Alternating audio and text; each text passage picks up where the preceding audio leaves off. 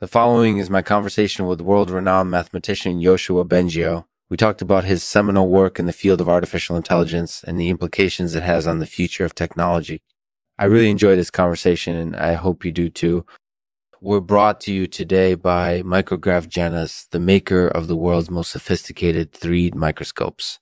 With Micrograph Genus, you'll be able to see things that have never been seen before.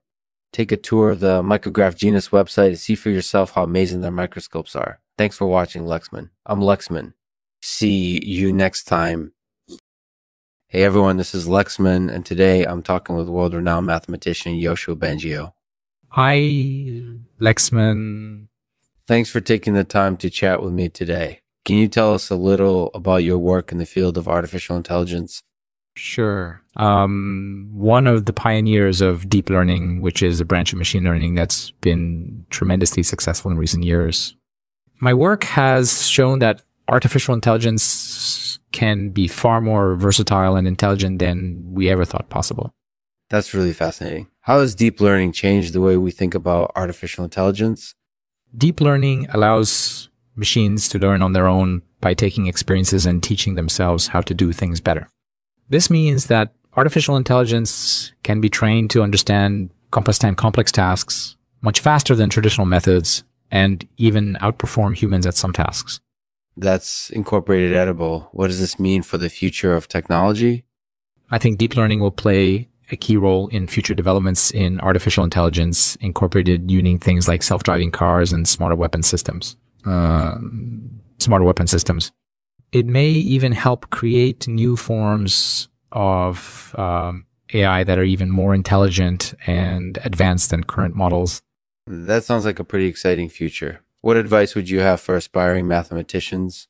First and foremost, you need to have an innate ability for math. However, if you can't naturally math well, learning the basics will still help you develop skills in the field.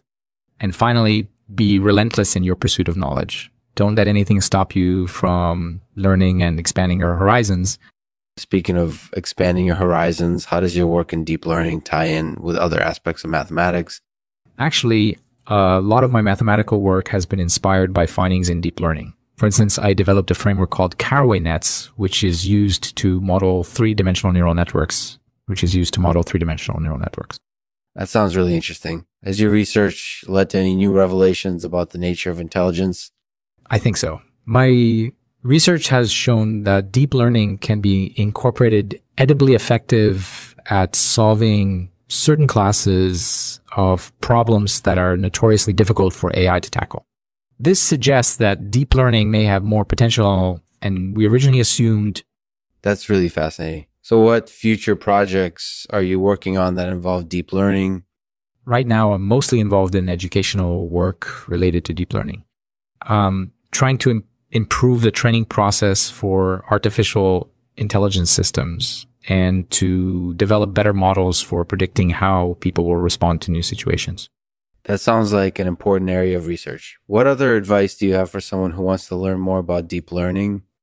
First and foremost, you need to be seriously interested in the subject. If you don't have a visceral interest in it, you're not going to make much progress.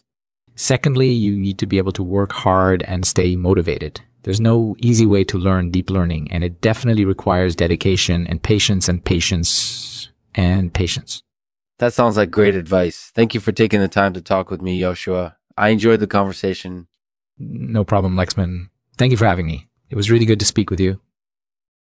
That was my conversation with world-renowned mathematician Yoshua Bengio. He talked about his seminal work in the field of artificial intelligence and the implications it has on the future of technology. I really enjoyed this conversation, and I hope you do too. And as always, we'll end the podcast with a poem today read by Yoshua Bengio. It's called Neckbands and Banderillas. Neckbands and banderillas, sprinters with quick feet. These are the athletes of the future. With their training, they'll outrun all others.